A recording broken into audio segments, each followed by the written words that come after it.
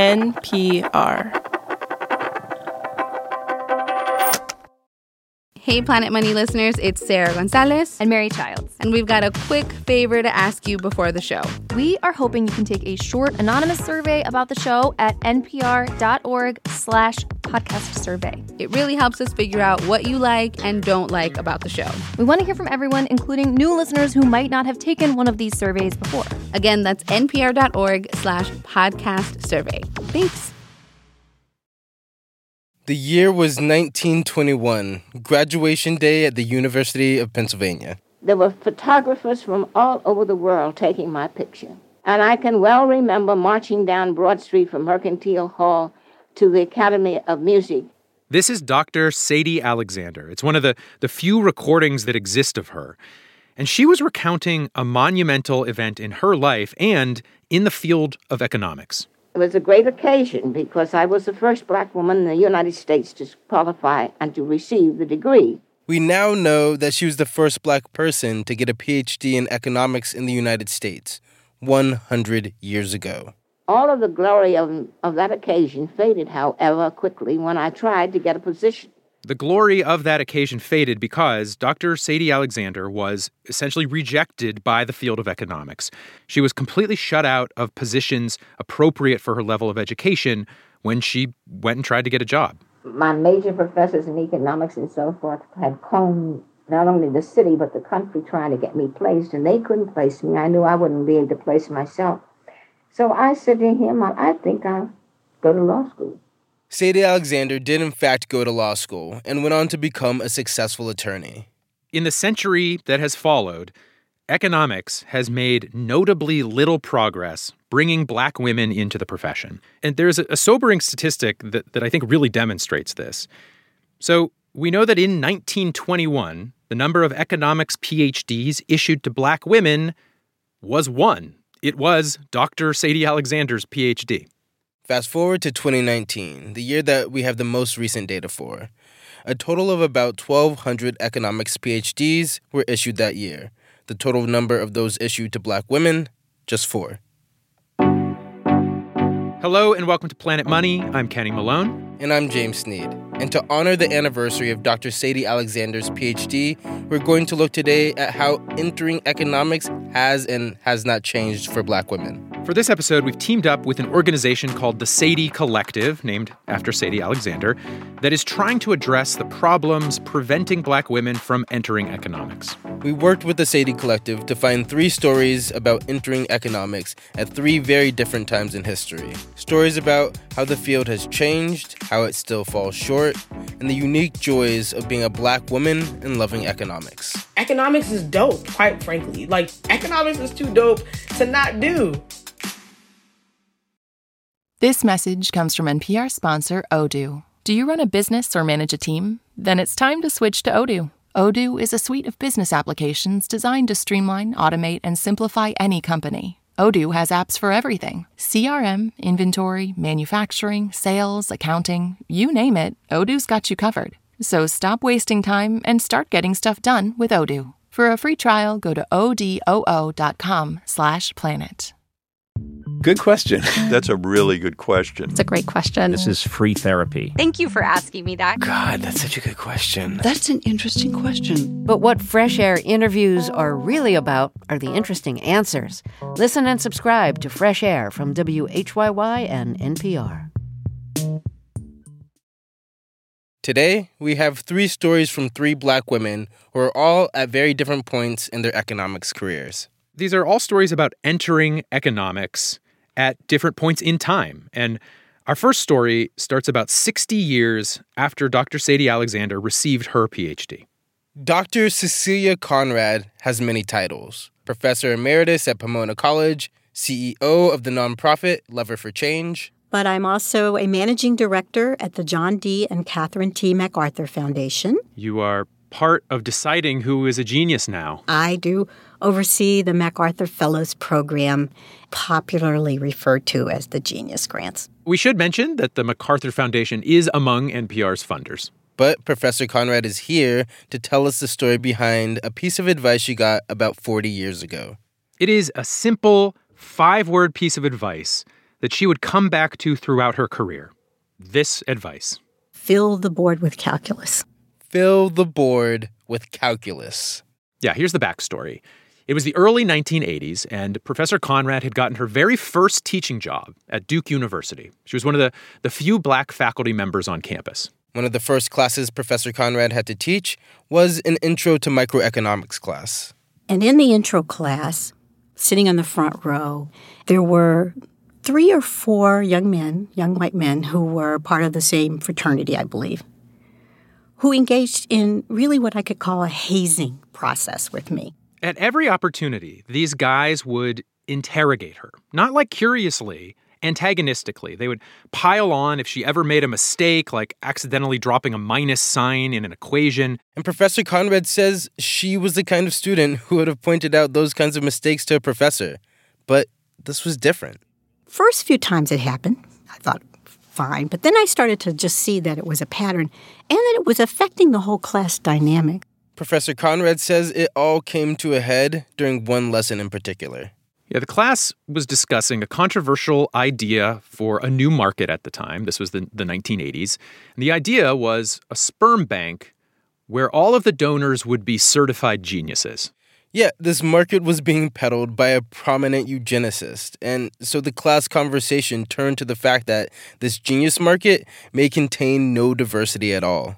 And Professor Conrad remembers how this front row of white fraternity brothers was surprisingly candid about a market that may breed out non-white races.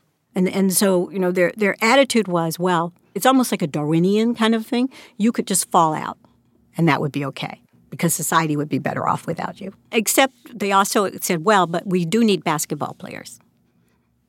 Wait, really? Yes, which I responded by pointing out that there were black people with many different types of talents, including being incredibly smart. But it was just clear that they thought this was funny. I rarely react rattled when I feel rattled, but I felt rattled. I knew that I needed to do something different. I needed to take them on in some way, but had no idea about how to do it. And was also very conscious of the fact, and this is something that I think faculty of color confront quite a bit, that they were going to write course evaluations, and that those course evaluations could figure into decisions about my future at the institution. Professor Conrad didn't feel comfortable talking to her more senior colleagues about this. She was worried they wouldn't think she was ready for the job. And when she asked her peers about it, they were baffled. They were all white, and not coincidentally, this was not happening to them. One day, Professor Conrad was sitting in her office when someone knocked on her door. It was an older economics professor. He came into my office and asked if we could talk and close the door. He said he understood. What he opened with is, I understand there are some problems in your intro micro class. And I said, yes, there are some problems. So curious about how he knew that. But then he said, well, these 3 young men, they came to see me and they said that they objected to being taught by an obvious affirmative action hire. That I was a little stunned that they would be so blunt about it, but not completely stunned. This older professor tells Dr. Conrad that he explained to the students they were wrong, that Dr. Conrad was more than qualified to be teaching their Intro to Microeconomics class, and then dismissed them. This professor then says to Dr. Conrad that he thinks maybe she's doing her job too well. She's teaching things too clearly to these guys. And I paused because I thought, okay, too clear. It is the intro econ class. You're supposed to be clear. He said, well, what's happening is they think they know as much as you do, and they can challenge you. I want you to, next class, fill the board with calculus. So calculus is not a requirement for this class. He said, I don't care. You need to establish that you know a lot more than they do. I thought, okay, it's worth a try. At the very next class, Professor Conrad is supposed to teach the class a pretty simple idea about optimization. And then she says to them, now, you may be curious to see the derivation of this simple idea. And so she goes over to the chalkboard and she starts writing parabolas and equations and first derivatives all over the chalkboard. And I filled the board with calculus, and it went really quiet. So it's like you just hear scribble, scribble, scribble. Yes. And like people's minds saying, oh, crap, am I going to have to know this on the test? Is this going to be on the test? Yes. Professor Conrad knew for sure it had worked during the next class when one of those frat guys tried to start up again, but this time his buddies wouldn't back him up. They deferred to Professor Conrad. I had a bit of a smile, a small smile. I may have gone back to my office skipping. Professor Conrad has now taught economics at Duke University and Barnard College and Pomona College, where she is now Professor Emeritus. And she says that lesson from the very first year at Duke has stuck with her. I realized that I would have to do that, some version of filling the board with calculus, because in almost any room, there's a moment of just establishing your credentials. You have to sort of work them in to the conversation. Even though I had a PhD from Stanford University, they have a hard time accepting that there is this Black woman who is an authority.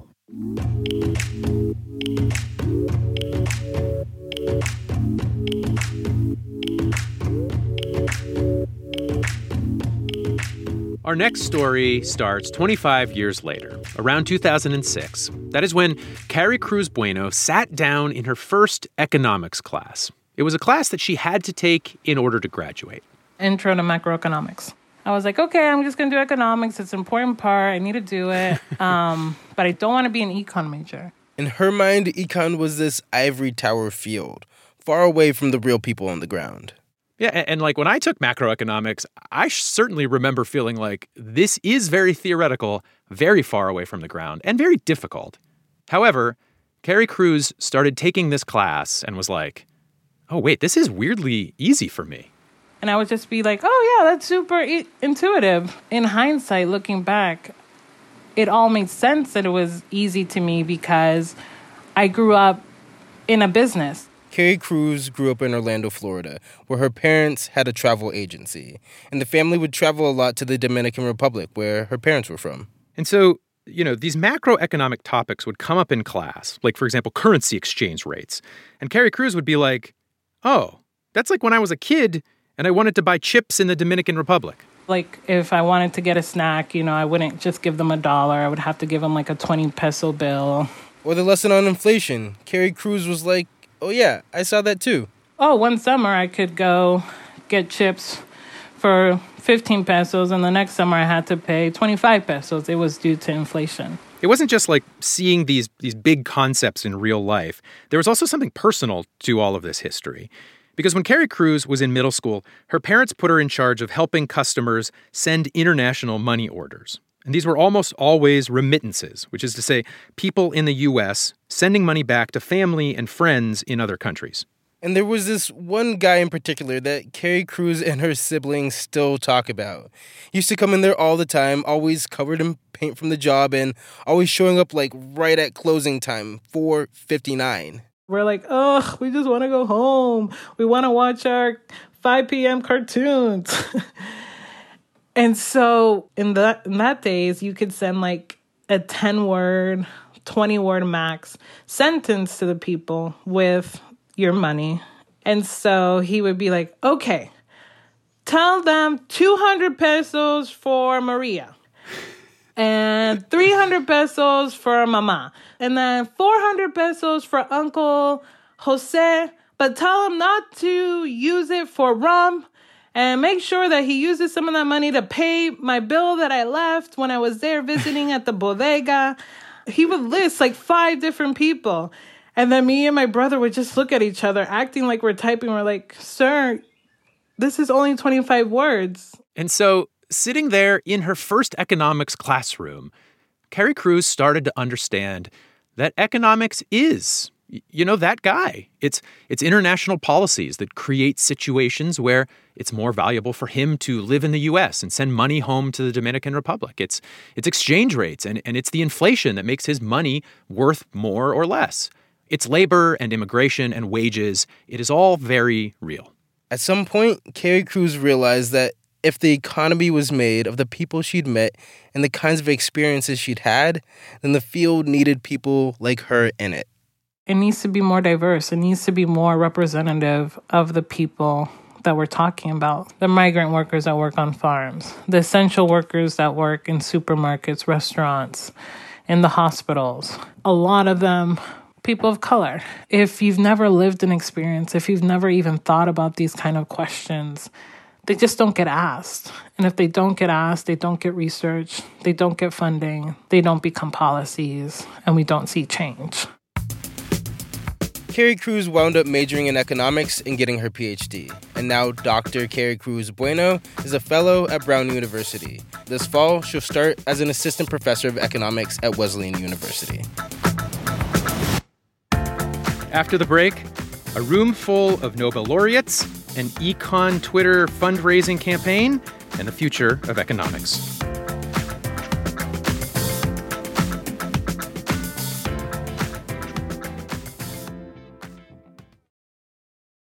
Hey, Planet Money listeners, this is Mary Childs. And Sarah Gonzalez. We're back with a quick reminder about a short anonymous survey you can take at npr.org/podcast survey. If you've been listening to Planet Money for years, or if you're a newer listener, tell us what you think of the show.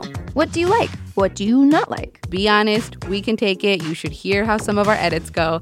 Let us know what you really think. Just head over to npr.org/podcast survey. Again, that's npr.org/podcast survey. And thank you. Our final chapter comes from Anna Gifty Opoku-Agyeman, who is the co-founder of the organization we're working with for this episode, the Sadie Collective. Anna is about to start her PhD at Harvard's Kennedy School, and to some degree, the last few years of her life have been dedicated to creating the resource she knew she would need as a Black woman entering this field. Anna went to undergrad at the University of Maryland, Baltimore County, and during that time, around 2018, she attended an economics conference and sat in on a Nobel laureate lunch. I sat there, looked around, and I said, why is this room beige? It's too many beige faces in this room and like a speckle of brown. And I thought to myself, these are people who are advising presidents, advising business leaders, tech leaders. Mm-hmm. These are the people who are making the analysis that will justify the decisions that need to be made about our society. And they don't look like the society that they're making decisions for. At that conference, Anna met another young Black woman named Fanta Traore. And we started having conversations about what does it mean for us to be in this space? And, an idea came into my head. Call it God, call it my gut. And it was like, what if we just congregated all the Black women in economics in a place and we just talked, right? Anna and Fanta eventually decided to try and put together their own conference. They were both in their early 20s. Fanta was just out of undergrad, and Anna was still in undergrad. And Anna says they didn't have the reputation to get sponsors or money of their own to do this. So they turned to, in my opinion, the most underappreciated corner of the internet, economics Twitter, econ Twitter. And Anna just tweeted something like, hey, economist, we're trying to do this conference for Black women in economics. We need funding. And econ Twitter responded. They funded it. They just donated small bits in cash. People gave maybe $10, $500, $200.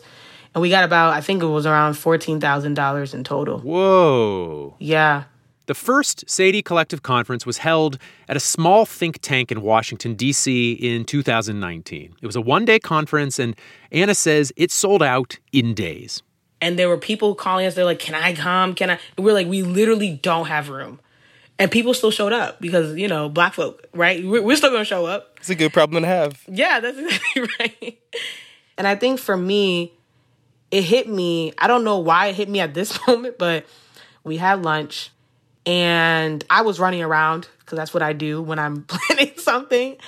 And I came back and all the lunch boxes were gone. And I said, oh my God, there's a lot of people here. That's kind of like what I realized. And I said, people came and this is very real. There's Black women here. There's young Black women here and they're going to connect with each other. They're going to get jobs. And someone said it smelled like cocoa butter and success. I love that.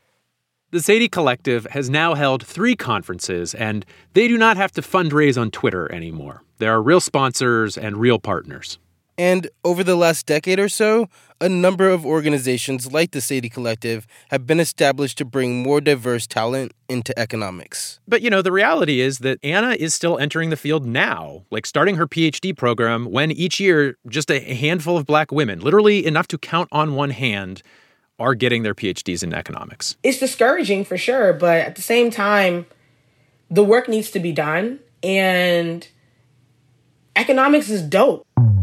Like, quite frankly, that's just what it is, right? Like, economics is too dope to not do. So I'm not going to not be my dope self because you're uncomfortable. Go to therapy. Figure that out. That's not my problem, right? If you would like to learn more about the Sadie Collective and their efforts to bring more Black women into economics, you can visit their website, sadiecollective.org. For more about the life and work of Dr. Sadie Alexander, keep an eye on the Planet Money feed later this summer for an episode with Dr. Nina Banks, who has spent years recovering the work of Dr. Sadie Alexander. You can always reach us by email. We are at planetmoney@npr.org. We're also on Twitter, Instagram, TikTok, at Planet Money. I think we're technically part of Econ Twitter, James. I don't know. Yeah. Is that right? I think it counts. We're economics nerds. Yeah. Today's episode was produced by Dave Blanchard and edited by Brittany Luce. Alex Goldmark is our supervising producer. A very special thanks this week to Dr. Valerie Wilson, Dr. Bridget Terry Long, Dr. Willene Johnson, and Olushaya Adeleye. And also to the Temple University Library, where those Sadie Alexander recordings come from. I'm James Sneed. I'm Kenny Malone. This is NPR. Thanks for listening.